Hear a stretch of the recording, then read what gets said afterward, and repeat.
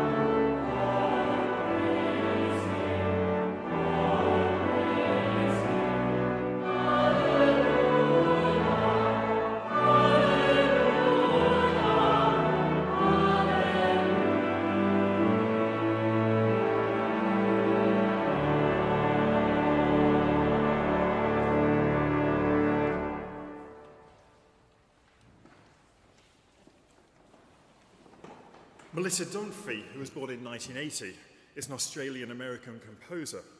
And amongst many different genres of music, she's written a lot of choral music. She completed a doctoral degree at the University of Pennsylvania in 2014. We first came to discover her music in some concerts that we recorded in lockdown a year or so ago here.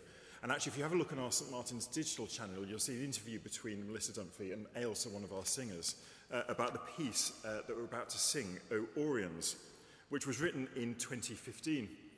As with our first piece, O Radiant Dawn, it's again a setting of one of the O antiphons for Christmas. And what you'll hear in this piece is the traditional plain song, which weaves through some much more modern-sounding music. The composer describes it as a plaintive call for light in the form of love, knowledge and peace, both in the world and within each of us personally, particularly for those of us who have suffered depression or grief.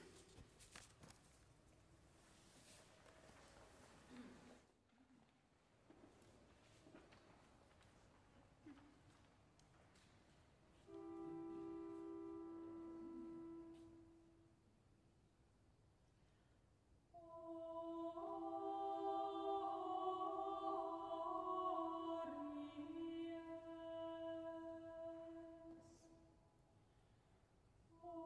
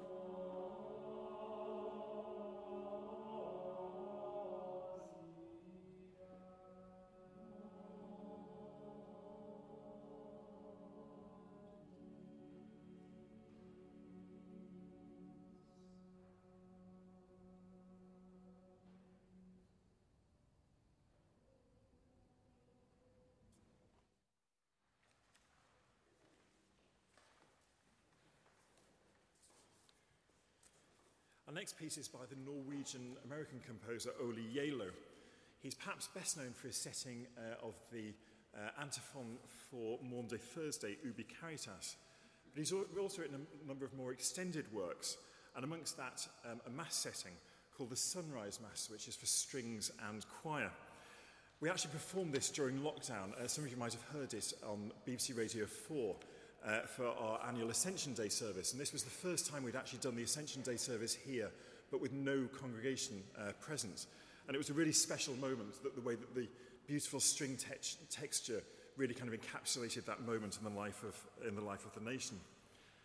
The piece we're going to sing, The Ground, is actually a reduced version of the Mass. It's actually only 3 minutes long, but takes sections from the different parts, the Benedictus, the Agnus Dei, and takes some of the main themes. He wanted to create a sense of having arrived, to have reached a kind of peace and grounded strength after the long journey of the Mass, having gone through so many different emotional landscapes. And this piece very much encapsulates that idea.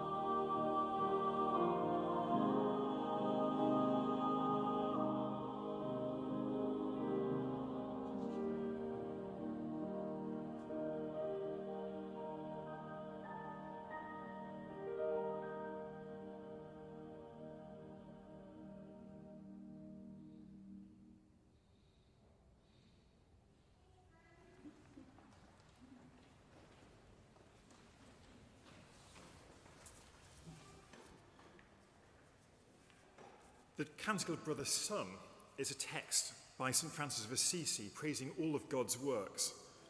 And the piece by Grayston Ives, the setting of it, is full of vivid word painting and lively rhythms. Francis of Assisi was famed for his unruly youth of drinking and partying. In this life of luxury, he also learned horsemanship, archery and wrestling, would you believe? In 1202, war broke out between Assisi and Perugia. Francis quickly took his place amongst the cavalry. However, he was inexperienced and unskilled in war, so he was swiftly captured by the enemy and imprisoned for nearly a year. And according to legend, it was then when he began to receive visions from God. Francis emerged from prison a changed man, and it wasn't long before he reportedly heard the voice of Christ telling him to rebuild the Christian church and forsake his life of luxury, to restore Jesus' original values to the now decadent church. During his later life, he developed a deep love of nature, and this is why he became patron saint of the environment and animals.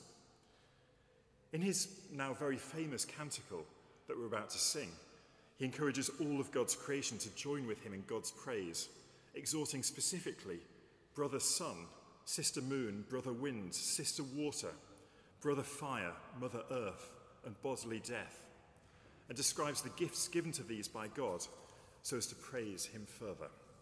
So now, Grayston Ives' setting of the Canticle of Brother Sun.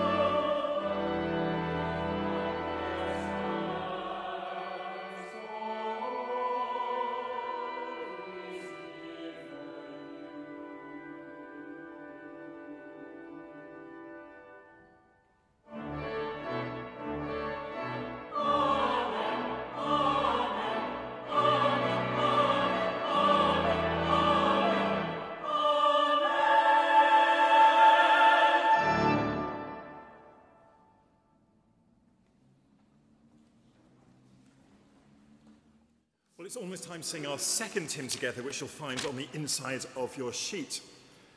Amazing Grace, perhaps a timeless hymn, was first published in 1779, and its lyrics were written by John Newton, an English poet and priest, inspired by when he was saved from a storm at sea and converted to Christianity. It became popular throughout the United States among Baptist and Methodist preachers, but gained its true fame as the anthem of the civil rights movement and abolition of slavery.